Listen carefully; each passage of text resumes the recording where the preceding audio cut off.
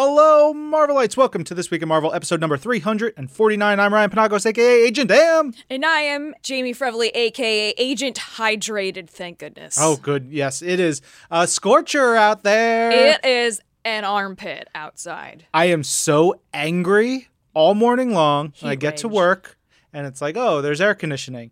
My poor cats, they just lay around looking at me like, why did you do this? And I'm like, I didn't do this. They're like, you did this to us. It's too hot. We have fur. It's awful. Yeah, my dog, I adopted her from Texas, but she takes after me, where she likes a temperate climate. And I can see that first humid day of the summer, she just skulks outside. She hates it.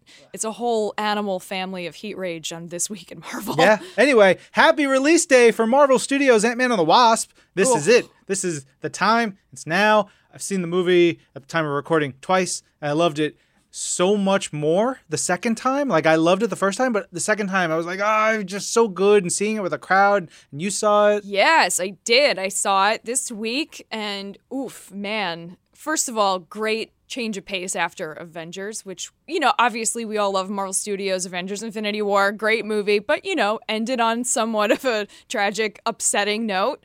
Marvel Studios' Ant-Man and the Wasp, a little different, a little bit of a pick-me-up. Yeah, probably the funniest movie we've seen out of the 20 movies from the MCU. Hilarious. Yeah, I hope you guys get to see it this week. I know some of you internationally don't get to see it right away, but it's okay. The movie's coming. It's okay. We're not bragging. You're gonna get it. Yeah. Marvel Games is celebrating some cool Ant-Man and the Wasp events across so many games. You've got Marvel Strike Force, Marvel Puzzle Quest, Marvel Avengers Academy, Lego Marvel Superheroes 2, Marvel Future Fight, and Marvel Contest of Champions. All of them have cool Ant-Man or the Wasp events going on. It's really, really neat. We have an article on Marvel.com that sort of details all those things. Make sure to put that in the show notes and on the link to it in our article for this episode. But it's super cool. As you guys know, I'm playing Marvel Strike Force, and so we're trying hard to get Ant-Man right now. Wasp hasn't come to the game yet, but Ant-Man, he has this cool move. One cool move where he shrinks down, and then he punches people as Ant-Man, and then you can't hit him. And also he makes it so the enemy can't do anything. It's great. And then he grows to giant man size in one of his other moves, and he just stomps everybody and makes them real slow.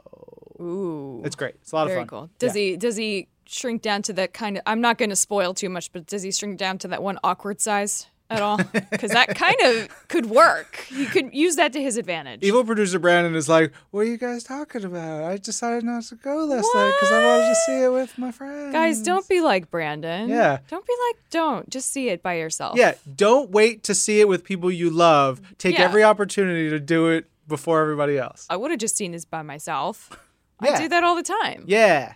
You don't have to share your food. I love a movie by yourself. Oh, it's the best. Delightful. Also delightful, the first episode of our new series, Marvel University. That's up now, and it's hosted by former NFL player John Urschel, who I had no idea. I'm not a big sport man, so I only know him now from this, and he is going for his PhD at MIT. So awesome. Which is legit. That's so legit. Crazy. He's hosting the show. And the fun one this episode is him going to the Los Angeles Museum of Natural History and talking to their entomologists about the science around Ant-Man. Ants. Yeah. It's so cool. I wrote that one up myself, and it was a really enjoyable watch, and I can't wait for the next one because this is one of my favorite things about Marvel comics and characters and stories is where they come from in science.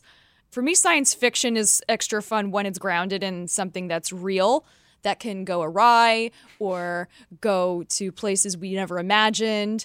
And in the case of ants, I sometimes every year get a lot of ant roommates who don't pay rent, and it's really rude, and I want them out. But you know what? Respect those ants. They come in droves. They kind of are disgusting. I had to put it this way. If they're on my turf, I can kill them. If they're outside, that's their turf. They may live. That sounds much darker than you wanted to. If they're on my turf, I can kill them. I'm a Jamie Frevely story. I'm a scary lady. Yeah. Well, spiders are welcome. Yeah. They're scary. I don't want them in my shower. I prefer they didn't go there. I think there was a centipede in my shower once. All right, we're done with this part. Yeah. Just go check out that episode of Marvel University and stay tuned for more, all on Marvel.com. Also on Marvel.com, we put together this awesome Marvel size chart. Jamie, did you see this one? I did. The size chart is dope. It goes down from Ant-Man to the Wasps, Thing, Howard the Duck, Moon Girl, Rocket Raccoon, Lockjaw, Ms. Marvel, Mantis, Black Widow, Vision, Spider-Man, Hank Pym, Black Panther, Captain America, Iron Man, Thor, She-Hulk, Hulk, Devil Dinosaur, Groot, Goliath to Giant Man. Is awesome. Giant Man is bigger than Devil Dinosaur? Oh, yeah. This doesn't even get into like Galactus and Celestials, and then Eternity, which is the embodiment of all reality. So that is pretty big. Conceptually bigger than anything. Yeah. Yeah. Think about that. Is that what you call quantumly large? I don't really. Quantum is so interesting, but yet beyond me. Just put quantum in front of everything. Okay. So I have quantum Doritos. I want a quantum taco. I'm wearing some quantum sneakers. So many cool things happening around Ant-Man and the Wasp right now. So check it all out. All this stuff will be on Marvel.com, and we'll put it in the article. Next week is our big 350th episode spectacular. And I think this will be sort of the start of us doing some fun stuff with the show, changing it up a little bit, adding some new elements. If you like big anniversary issues of comics, we're going to celebrate some of those next episode. But what is happening right now, we are talking to Javier Garrón on this episode. He's our interview. We're going to get to that a little bit later. He is a delight. I had such a fun time talking with him. But before we get to that, we need to talk about the new comics out this week. Yeah, we do. Get a little hyped for 3 books in particular. For those of you keeping score and want to read the books before we get into them, we're going to talk about Captain America #1, Immortal Hulk #2, and Marvel Rising, Squirrel Girl, Ms. Marvel #1. Those are our picks. Take a breath. Check those out and then come back with us in a second. All right, and now we are ready to dive into these books. Immortal Hulk #1. Let's start with that one because Jamie said some troubling things that we're not going to repeat off air. Look, this comes from me being a fan of true crime and a follower of many dark and disturbing shows throughout my entire youth and young adulthood and now older adulthood. I love this stuff, and I like disturbing stories. Yes, and this one is disturbing. Immortal Hulk #2 is written by Al Ewing with art by Joe Bennett, Roy Jose, Paul Mounts with letters by VC's Corey Petit and Travis Lanham.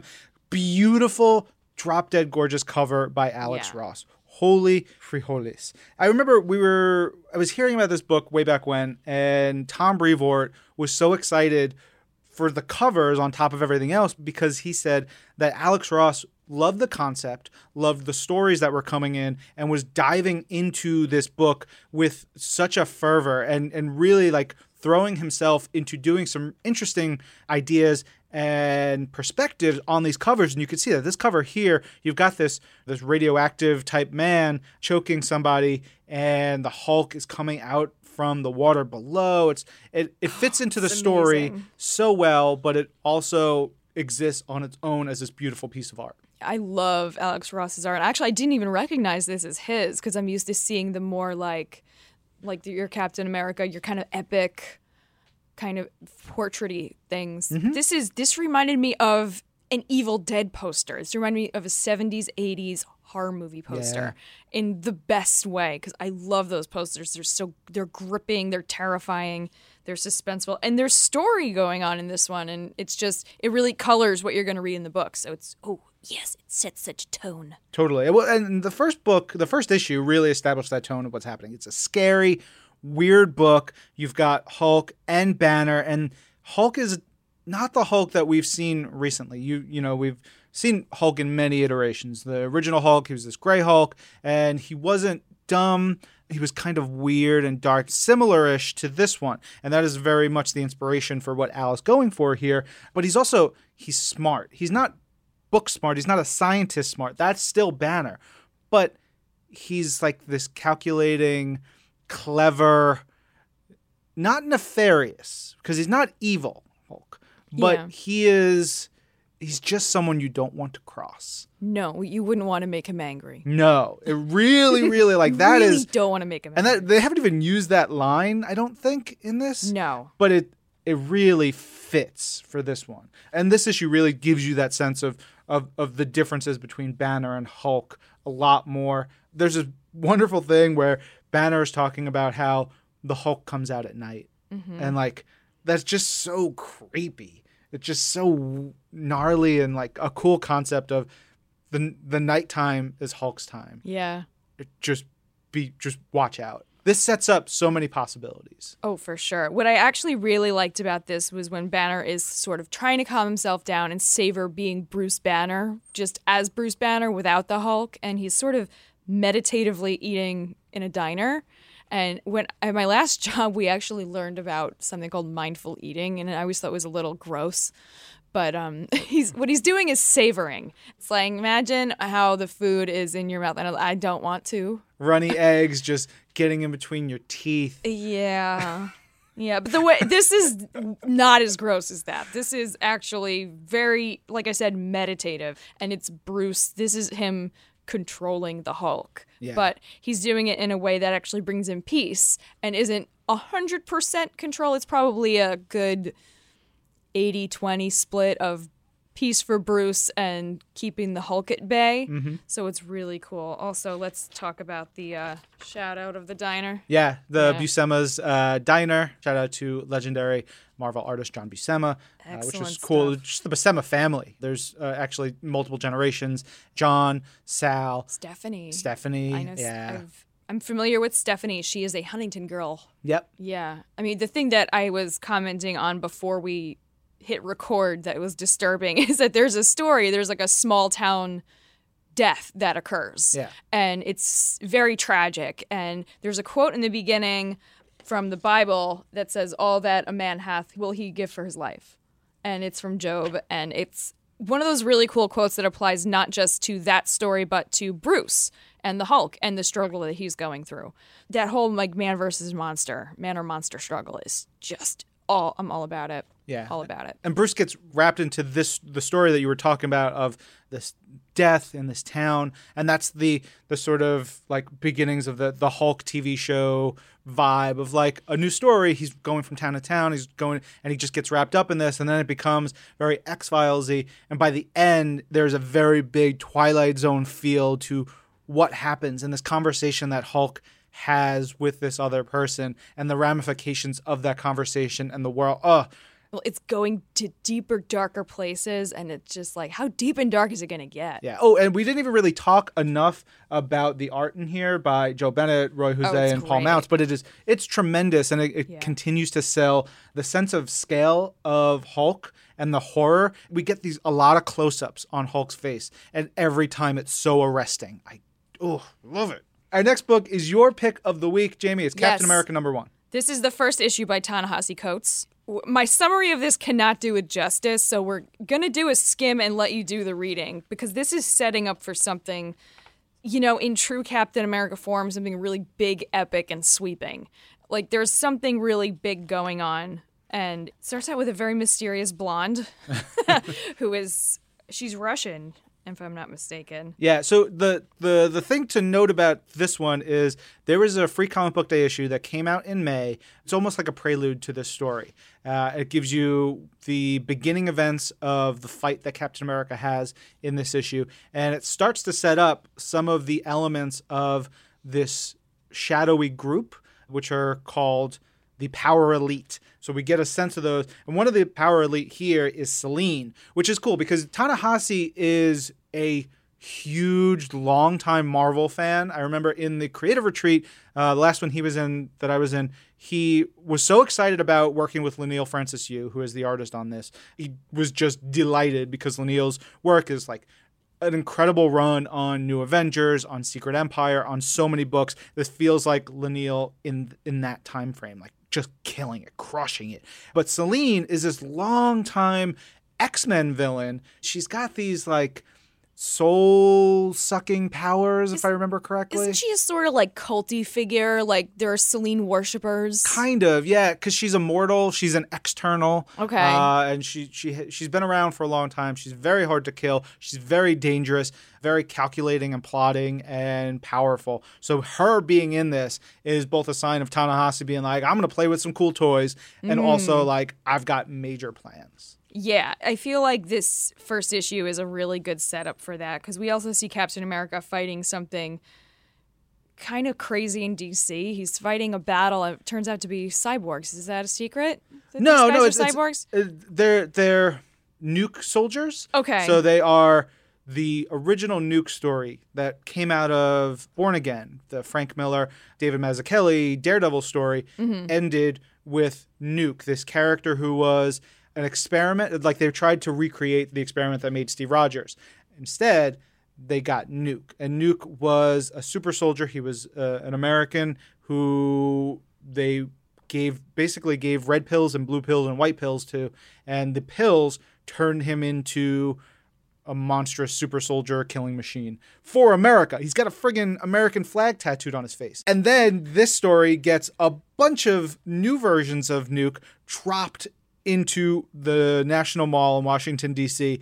and just going to town. And it's so intense, but it's also such a heartbreaking thing because you think about it. These guys they're sort of brainwashed and told, like, hey, you're fighting for America. That's your enemy. But they don't have the ability to understand that they're being lied to, they're being manipulated. And Cap's even here like, guys, I'm not with you know, like, we're on the same side. Please don't do this. Like, we're fighting for the same thing. Yeah. He tries to reason with them. And there are horrible consequences when there's a battle like this that I guess they just can't really compute because they've been programmed to not consider what they're doing. Yeah. But I'm psyched that Ta-Nehisi Coates is writing this because I was so curious about what he was going to do with Captain America. I mean, we've got Sharon back. We got Bucky side by side. Like, there's great shots in here. Again, Laniel doing such cool work. There's shots of him where he draws Bucky, the sniper rifle, backing up Cap, which I just love that dynamic. Yeah. And then there's another one where Cap's like, all right, the fuzz is here. Bucky, take a powder, go. And then there's this beautiful shot of Bucky on the run, knowing that he has to get out of there. Getting captured will not help anyone. No. Think about the place that Captain America is in right now in the Marvel Universe. He had spent so much time being the hero. As many times he's given up the mantle, come back, blah, blah, blah, died, come back, all this stuff. And then he came back only to have this evil version of him subvert everything he believes in, subjugate America under Hydra, wearing his face, his costume, his ideals, and he has to come from under that. How do you fight back against that when the country doesn't really trust you? Yeah, that's what I think is so compelling about Captain America is that Captain America represents something so iconic and huge and universal, kind of. He's still at his heart Steve Rogers, that skinny kid who volunteered. Like, that guy is still there, and I think that's what makes Captain America so important to me, because he's still that kid who's trying to do the right thing, but he's still vulnerable, and he can still be manipulated and taken advantage of, even with all those muscles. Yeah. On the video version of Marvel's The Pull List, Tucker talked about Ta-Nehisi being the right person to handle this kind of story. The philosophical, cultural, political discussions around all this makes perfect sense. But he also hits the humanity of who Captain America is. There's a scene where there's a father and a son, and the father gets injured in the fight, and there's like the time that Cap spends to talk to the boy to make sure that he's okay. He understands his dad's going to be okay. There's a scene of Cap helping people in the aftermath of this fight. Like, all of that is so important in reminding you that Captain America is this symbol. He's this force. He's this powerhouse, but he's also the heart of our country, and he's us. He's there with us. He's going to be there when you need him. It's really, love this issue. My second pick is Marvel Rising, Squirrel Girl, and Ms. Marvel. This one surprised the heck out of me because I just didn't know what to expect.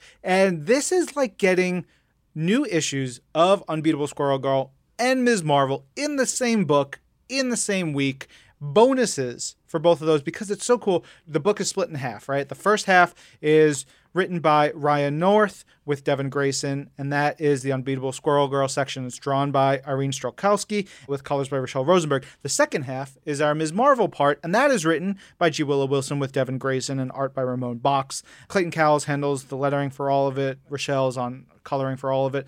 But you get all the things that you want out of an Unbeatable Squirrel Girl. You get, the regular cast members interacting with Ms. Marvel for the first time. Like, Chipmunk Hunk losing his mind over meeting Ms. Marvel is one of my favorite things. And Koi Boy just being like, what's up? I talked to fish. I'm cool. I'm the best. All of those interactions, really, really wonderful. We get the jokes and the bottom of the page extra content that we do in a regular issue of Unbeatable Squirrel Girl, which so good. The Ms. Marvel half has all the teen drama action, the comedy you want, and the great video game references that Willow always tosses in. She's like such a huge gamer that there's like really funny references to like parodies of Skyrim and Final Fantasy in here that I ate up like it was a tasty, delicious sandwich. This book, I talked about it on Marvel's The Pull List, but I'm going to repeat it here in case you didn't hear that. There's a scene in this book with Ms. Marvel embiggened, spinning Squirrel Girl around like a bola in order to throw her at a giant robot while Squirrel Girl yells, "This is what heroism looks like." That's hilarious. This is the team up the world needs. I love it. And plus, it's got America Chavez is in here. We get to see Inferno. We get great art. We got cool new villain, like this video game themed villain that they're fighting against. There's computer science because that's part of Unbeatable Squirrel Girl. There's every aspect that you like from the main books is here in this. I hope this book and Marvel Rising helps introduce so many people, especially young girls and young kids, to Squirrel Girl, Ms. Marvel, all these characters, because then everybody else will realize why they're so dang cool. I'll bet if I get my cousin, my 12-year-old cousin Julia, to read it, that'll give me good incentive. Do it. She's good with science. She's a great little artist. You got to get her into Unbeatable Squirrel Girl. Totally. Yes. Totally. Those are our picks for the week. If you want to hear about all the books that we talked about this week, you can check out Marvel's The Pull List. I know you had some issues with Mr. Donny Cates. Yeah, he's on my snick list. Yeah. We won't say anything more. I'm not going to say, but I just will say it's related to Death of the Inhumans, which was really great. Yes. And I remember I follow Donnie on Twitter because I like following writers on Twitter. They inspire me on a daily basis. And I remember a while ago, Donny Cates was saying that he was writing Death of the Inhumans and like crying in public. And now I understand why, and I'm kind of mad at him. I don't know if this is why he was crying, but the entire premise behind Death of the Inhumans is very tragic and troubling and upsetting. But it's the ending that made me really not happy. You committed a mortal sin, Donny Cates. Damn you, Donnie. Damn you, Donny Cates. You know what you did. Well, Donnie, you're going to break our hearts. But we're hyped about so many things this week. We are talking about Marvel Powers United VR, which just got its release date. That was announced recently. It is coming out July 26th on the Oculus Rift. It was announced that there will be 18 superheroes, 8 villains, 10 locations. 8 of the heroes have been revealed so far. Captain Marvel, Hulk, Rocket Raccoon, Deadpool, Black Bolt, Crystal, Thor, and Black Panther.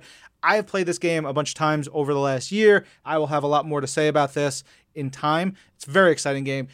It is really like one of my only experiences with VR. Yeah. And it is incredible. I saw a video about this, and it looks so interesting that even I want to try it. I will die immediately. I will lose. You won't. No? No, it's actually it's super intuitive. And even easy I can do it? 100%.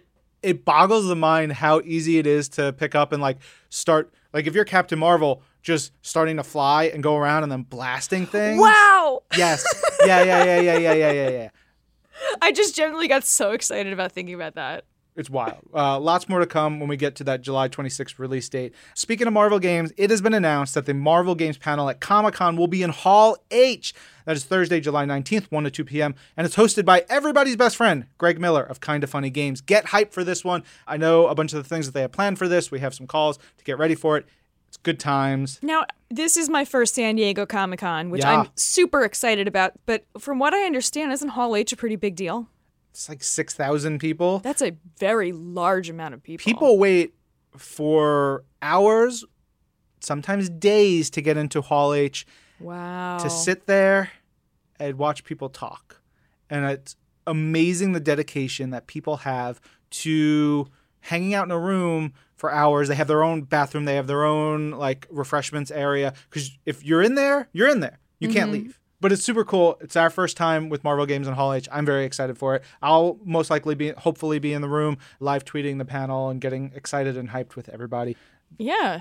And if you want to get more information about Marvel at Comic-Con, you can visit our news site, Marvel.com for the latest. And keep following. Watch that space. We're going to keep getting more and more updates. You're going to find out what we're going to be doing, where Ryan and I will be, because we're both going to be there bopping around along with your other favorite Marvel hosts. On all the San Diego stuff, some of the things that we've already posted there are a bunch of cool details about what Marvel Television and Marvel Animation are bringing to Comic-Con. I know that Marvel Rising has a panel on Thursday, 3:15 to 4:15 in room 60E. That one's going to be cool because there's announcements and cool guests. Marvel's Iron Fist has a Ballroom 20 panel. I'm excited. I'm really actually pretty excited for the season, especially the ending is going to be really surprising and fun, and yes, lots more to learn about when we get to Comic-Con. There's this cool fan activation throughout the entire convention at Petco Park for Marvel's Cloak and Dagger. I won't detail all that, but you should definitely check out all that if you're going to be there. Petco is right across the street, so it's easy to find. Friday, there's a panel for Marvel's Cloak and Dagger in Ballroom 20. Saturday, there's a Ballroom 20 panel for The Gifted. Sunday, there's a Marvel Animation Presents panel in 6A. And then Legion on Sunday helps close out the convention with a Hall H panel. So we are rocking and rolling. There's signings. There's lots of details. All of this is on Marvel.com. And we're also going to have lots of stuff that you guys can buy at the convention if you're going. I know Hasbro has revealed through us the Marvel Legends Defenders Rail Authority 5-pack, which is dope. It's Daredevil, Luke Cage, Jessica Jones, Iron Fist, and Colleen Wing. You guys can see pictures of this set. It's going to be great. And it is available at the convention, but there will be limited quantities available at HasbroToyShop.com after the show. And then Diamond Select Toys, new reveals about some of the stuff that they're bringing. There's a cool Grey Hulk PVC diorama, really awesome white Phoenix Jean Grey. That looks super cool. The one that I really want is the X-23 as Wolverine Unmasked PVC diorama one, because I love that book so much. Fingers crossed I get to meet my friend Tom Taylor in the flesh for the first time. That would be great. So much stuff is happening, you guys. We're going to be adding so many more stories and details about our plans for Comic-Con over the next couple weeks. It's so soon. Mm-hmm. It's 2 weeks from tomorrow. Oh, man. It's going to be fine. Yes.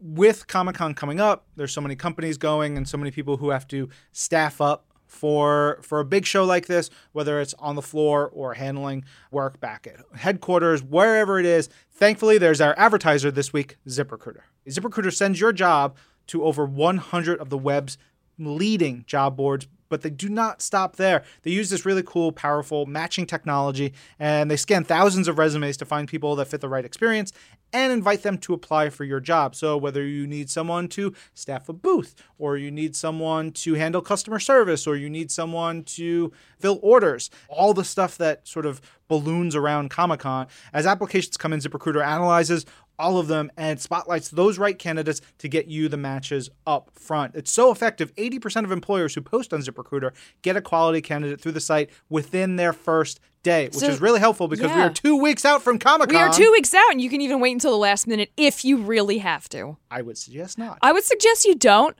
but in case you need that extra couple of people, ZipRecruiter could probably find you one real snappy quick. Yes. With results like all of that, it's no wonder ZipRecruiter is the highest rated hiring site in America. And right now, our listeners can try ZipRecruiter for free at the exclusive web address, ZipRecruiter.com/week. That's ZipRecruiter.com/WEEK. ZipRecruiter.com/week.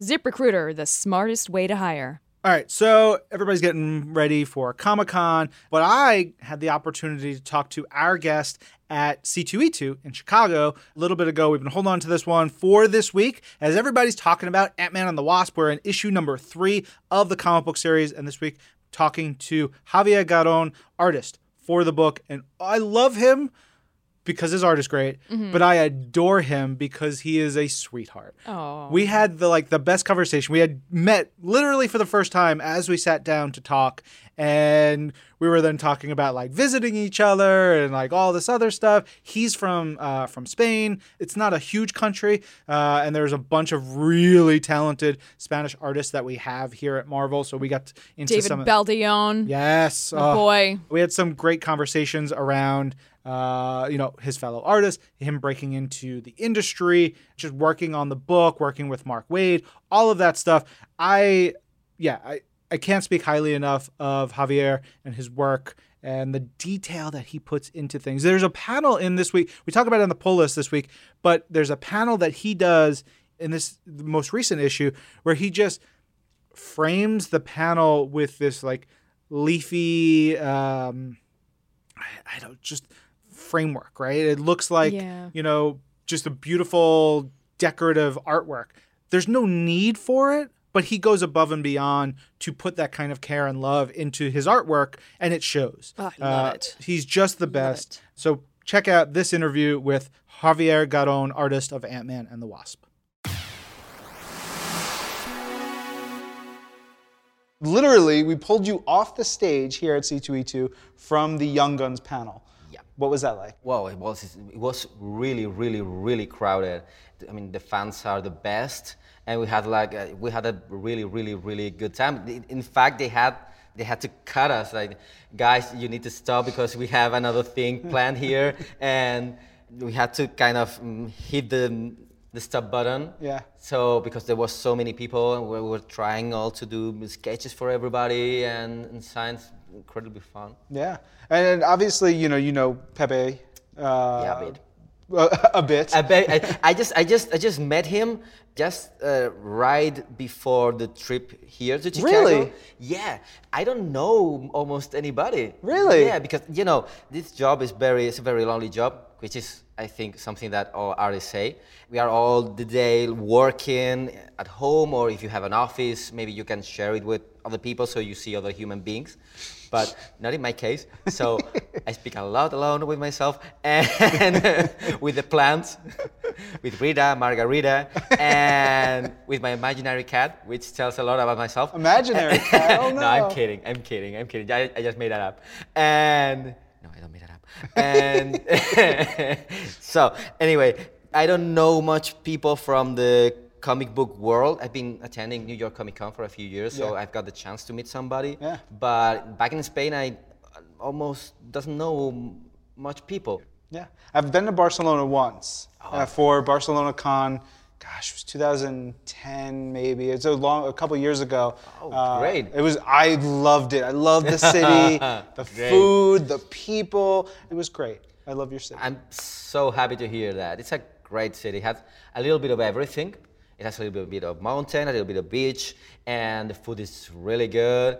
How did you break into comics in Spain? What was your trajectory joining into the industry? Well, actually, I didn't break into comics in Spain, and I just broke into comics. I mean, I started doing webcomics, my own webcomics, my comic strips, and I started doing strips for comic news websites. Okay. I started making my own projects, but nobody seemed really interested, and or they started showing some interest, and at some point, that interest, I don't know why it disappeared.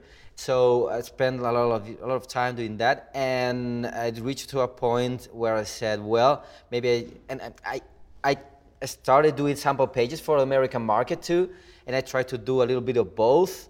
And it reached a point where I realized that the Spanish market wasn't interested in me. So I focused only on trying to get into the American market, and I spent almost 10 years doing sample pages. And nothing worked out, and I was beginning to feel despair, to realize that maybe destiny was telling me that this wasn't made for me.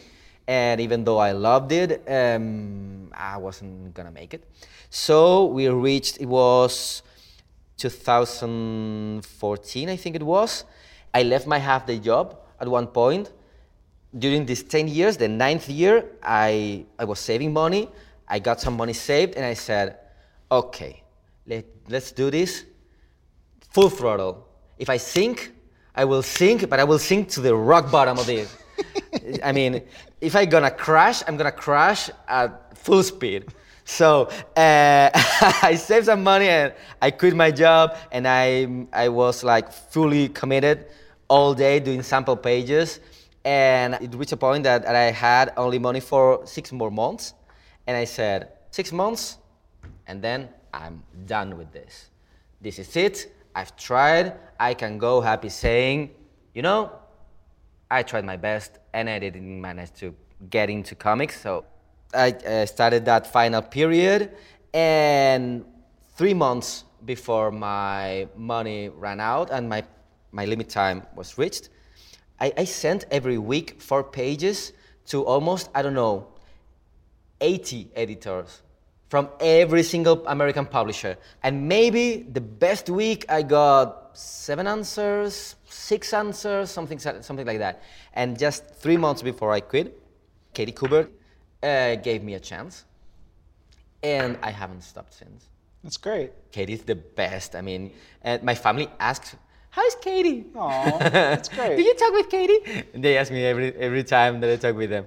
And she started in the X-Men books, and she gave me Cyclops. So that was my first book. Greg Rucka and Russell Dauterman were leaving the book, and they gave John Lyman and me the book. So we stayed for 7 or 8 months till the run finished. And then I jumped into Inferno, Secret Wars. Then I started Secret Wars in Inferno, then Star-Lord, then Secret Warriors, a lot of things in between, and now Ant-Man and the Wasp. Yeah. One of the things that I am amazed, I adore your work. I think it's incredible. Thank you so much. I don't know how you do it, because there's so much on a page. You include so many, and part of this I think is, like a guy like Matthew Rosenberg. He is a monster. He's the best. Look, I adore him. He's a good friend of mine, but he's a monster. The number of characters he puts on any given page, he's just cramming all the characters, all his ideas. I loved it. I loved it. I loved it because you took Secret Warriors 1, just talking about the stuff that I did with him, not talking about all the rest of amazing book that he has done for Marvel, but just thinking about Secret Warriors. That's the one book that I can talk about process and everything. And just reading 1 month of the book, you had so much things going on. It's like really rewarding as a reader, knowing that the characters go from one place to another, then another thing happens, then they meet this guy, then they meet that guy, then that happened, then that another thing happens, and it's a lot of things going on, but it doesn't feel like overwhelming or messy. That powerful skill that he has is that it feels natural and really well paced, but it happens a lot of things. Yeah, a lot of locations, a lot of events, a lot of characters. So many characters. Yeah. And one of the things that I'm excited for is to see you have a book with fewer characters. Just because I think you have such skill in detail and emotion and portraying a scene, but sometimes you need to get 8 characters in a frame, and you're doing all these things when you have Ant-Man and the Wasp as your core characters. Yeah. I feel like that could give you a lot more room to tell interesting things around them, as opposed to trying to make sure you get everybody and the funny reactions from Quake, which your facial acting is so good. Thank you I so love it much. so much. It makes me so happy. Like the little smirks, the eyes, when the characters are talking to each other, just the way they react to each other is so good. Thank you so much. What's the difference do you see from working with someone like Matt to working with Mark Waid? They have a lot of things in common, because also with Mark Waid, the first issue of Ant-Man and Wasp, the first part of the adventure ends almost in page 5, and then starts another adventure on almost 5 or 6 pages, and then it starts another one, and it doesn't feel like very, very packed and exhausting for the reader. It feels natural, and they both have this kind of rhythm for the dialogues, which is incredibly funny and witty, and with a couple of panels, you get that character. Nadia is that kind of hero, and Scott Lang is that kind of hero, and their interaction, they don't really get along so well, but, they need each other in some kind of way. Yeah. And they have things to work out. They need to sit and talk things. maybe not see it, maybe just run through the Microverse and try not to get killed, but still find a place to talk. Yeah. Do you get to play much with, because they're both masked characters? Yeah. How are you getting some of that emotion across? I've been lucky because with Star-Lord, for example, you have that mask and you can do anything in terms of expression with that mask. But with Ant-Man and Wasp, they have the goggles, and you have a lot of the mouth part of the face uncovered. So you can have still a lot of emotion, moving the brows. And you got good brow. Your brow work, I love it. Your brow work is great. It tells a lot. It tells a lot. I mean, I don't know. Some people say that it's kind of a Mediterranean thing, like talking a lot with the hands and talking a lot with the face. And I don't know if that's true, but I really love that the characters could be understood without the dialogue. We have the writer and the artist. So you have two powerful sources of telling things to the reader. You have the text and the story and the pacing, and then you have all the other things that can tell you a lot about the characters. The art design, the face expression, the body language, the framing of the shot, the layouting of the page. For example, one thing that you asked before, working with a lot of characters in Secret Warriors, really you have to put so many things in panels and in page that sometimes you can do a lot of, experiments with the layouting of the page. But with Ant-Man and Wasp, I have more freedom. The page has a little more space to breathe in those terms.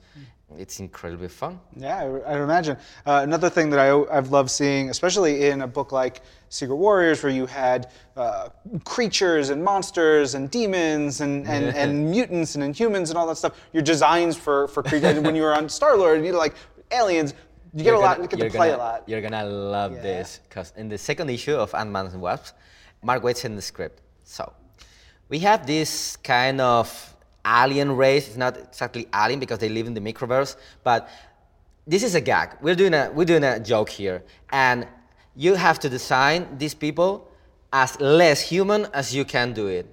So I thought of potatoes. So you're gonna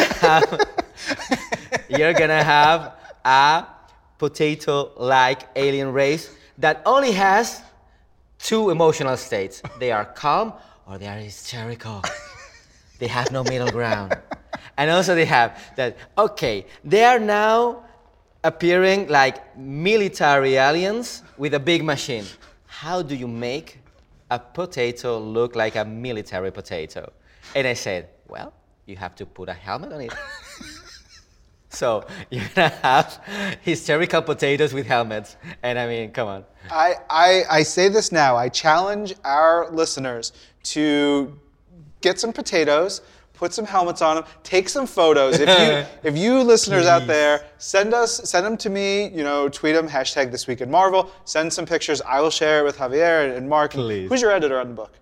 The editor. We had Jordan White for the first issue, and now we're having Nick Lowe. Nick Lowe.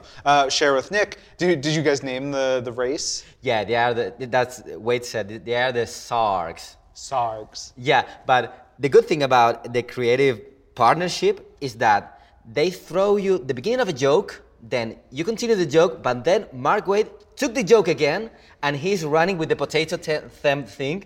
So we're kind of having like a lot of potato-shaped things in the comic.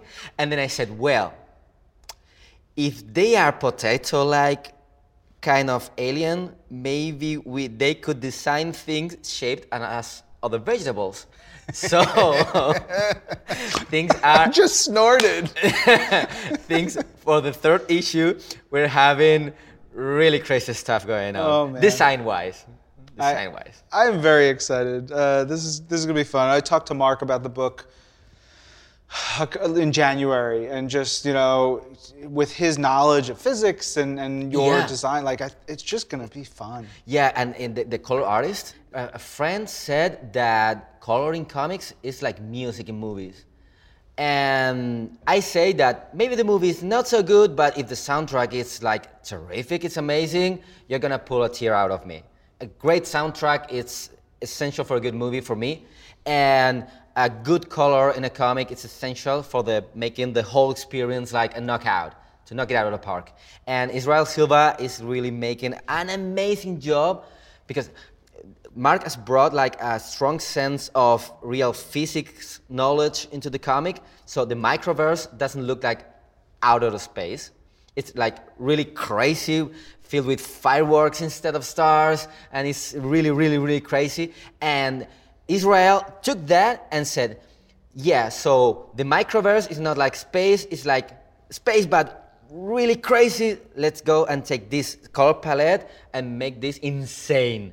And it's really fun and really colorful and bright and dazzling, and it's really killing it. Yeah, I think that works really well with your art too. Like Secret Warriors, it pops. It's the good coloring is it's essential. A good color match, it's the best. Yeah. So you're a young gun, which is really fun, exciting time. Incredible. Yeah, it's great. So congratulations on all your success. Thanks this so is much. not the end. No, so much more. Not at all. Not at all. Where can fans find you on social media, online, chat with you about your work? Yeah, of course. They can find me on Twitter. It's at Javier Garrón in Twitter. And because I'm a mess, I don't have a Facebook account or an Instagram account because I get distracted so easily. With comic news, with music news, with movie news, with my imaginary cat that I don't have. We need to get you that imaginary cat. Yeah. There's got to be an imaginary adoption agency. I need to adopt an imaginary pork. Now I want to see a webcomic strip of your pork and your cat. Let's do that. No, you have real Marvel work. I am not going to be the one who distracts you from your career. Yeah. Don't put this on me. But the idea is so good. Come on. Oh, thank you for joining us. Thank you so much for having me. It's been amazing. It's been great. Time for us to get to our community. Before that, Jamie, I know you finished Marvel's Luke Cage Season 2, and you nearly spoiled a major event for my wife. I had to separate that conversation from happening. I saw her. She's like, what? And I was like, villains being villains. Yeah. I'm so sorry. It's okay. But did you see that Kristen Ritter will be directing an episode of Marvel's Jessica Jones Season 3? I did. I'm very excited. I loved Season 2 of Jessica Jones because you can see the difference when women direct. We see things a little differently. And I'm really excited to see this very trained, experienced, awesome actress lend her eye to this and her know-how. I feel like directing is a very natural thing for actors to want to do because they also want to do is shape a story. A lot of actors become writers, and to be a director when you've been on so many sets, it seems like the natural next step. So I'm really psyched to see what Kristen Ritter does with her character and all the other characters on Marvel's Jessica Jones. We also, before we dive into the rest of the community, we had Simone Missick along with Angelique Roche on a recent episode of Women of Marvel podcast. So cool. Yeah. Simone Missick as Misty is the best. On to our community. First up is Simon Williams. Simon says he enjoyed Wakanda Forever #1. He would have wanted to see what it would have been like if Miles was Spider-Man instead of Peter in this story. That'd be an interesting one too. 100%. Intriguing. Yeah. And he says, reading Moon Girl and Devil Dinosaur #32, I'm already liking Princess as a villain for Lunella. Agree. Also, I hope we start to learn more about how Lunella's powers work. Word. Yeah. I hear that. Yeah, will she be able to control the transformation and the switcheroo with Devil? I don't know. Yeah. Oh, that's so interesting. I love Lunella so much. Yeah. Raph coming in with saying, in Marvel's Luke Cage, they talk about a Detective O'Reilly in New Orleans. Is that the same O'Reilly as in Marvel's Cloak and Dagger? Bridget O'Reilly? Intriguing. Hashtag is all connected, ? Oh, we didn't do a question of the week. How about what has been your favorite comic of the year so far? Let's do a celebration Give it to of us. Good, fun stuff. We'll talk about that next week. Use the hashtag This Week in Marvel. You can email us at twimpodcast@marvel.com. We'll pull those for the big 350th episode. I'm Ryan. And I'm Jamie. This is Marvel. Your universe.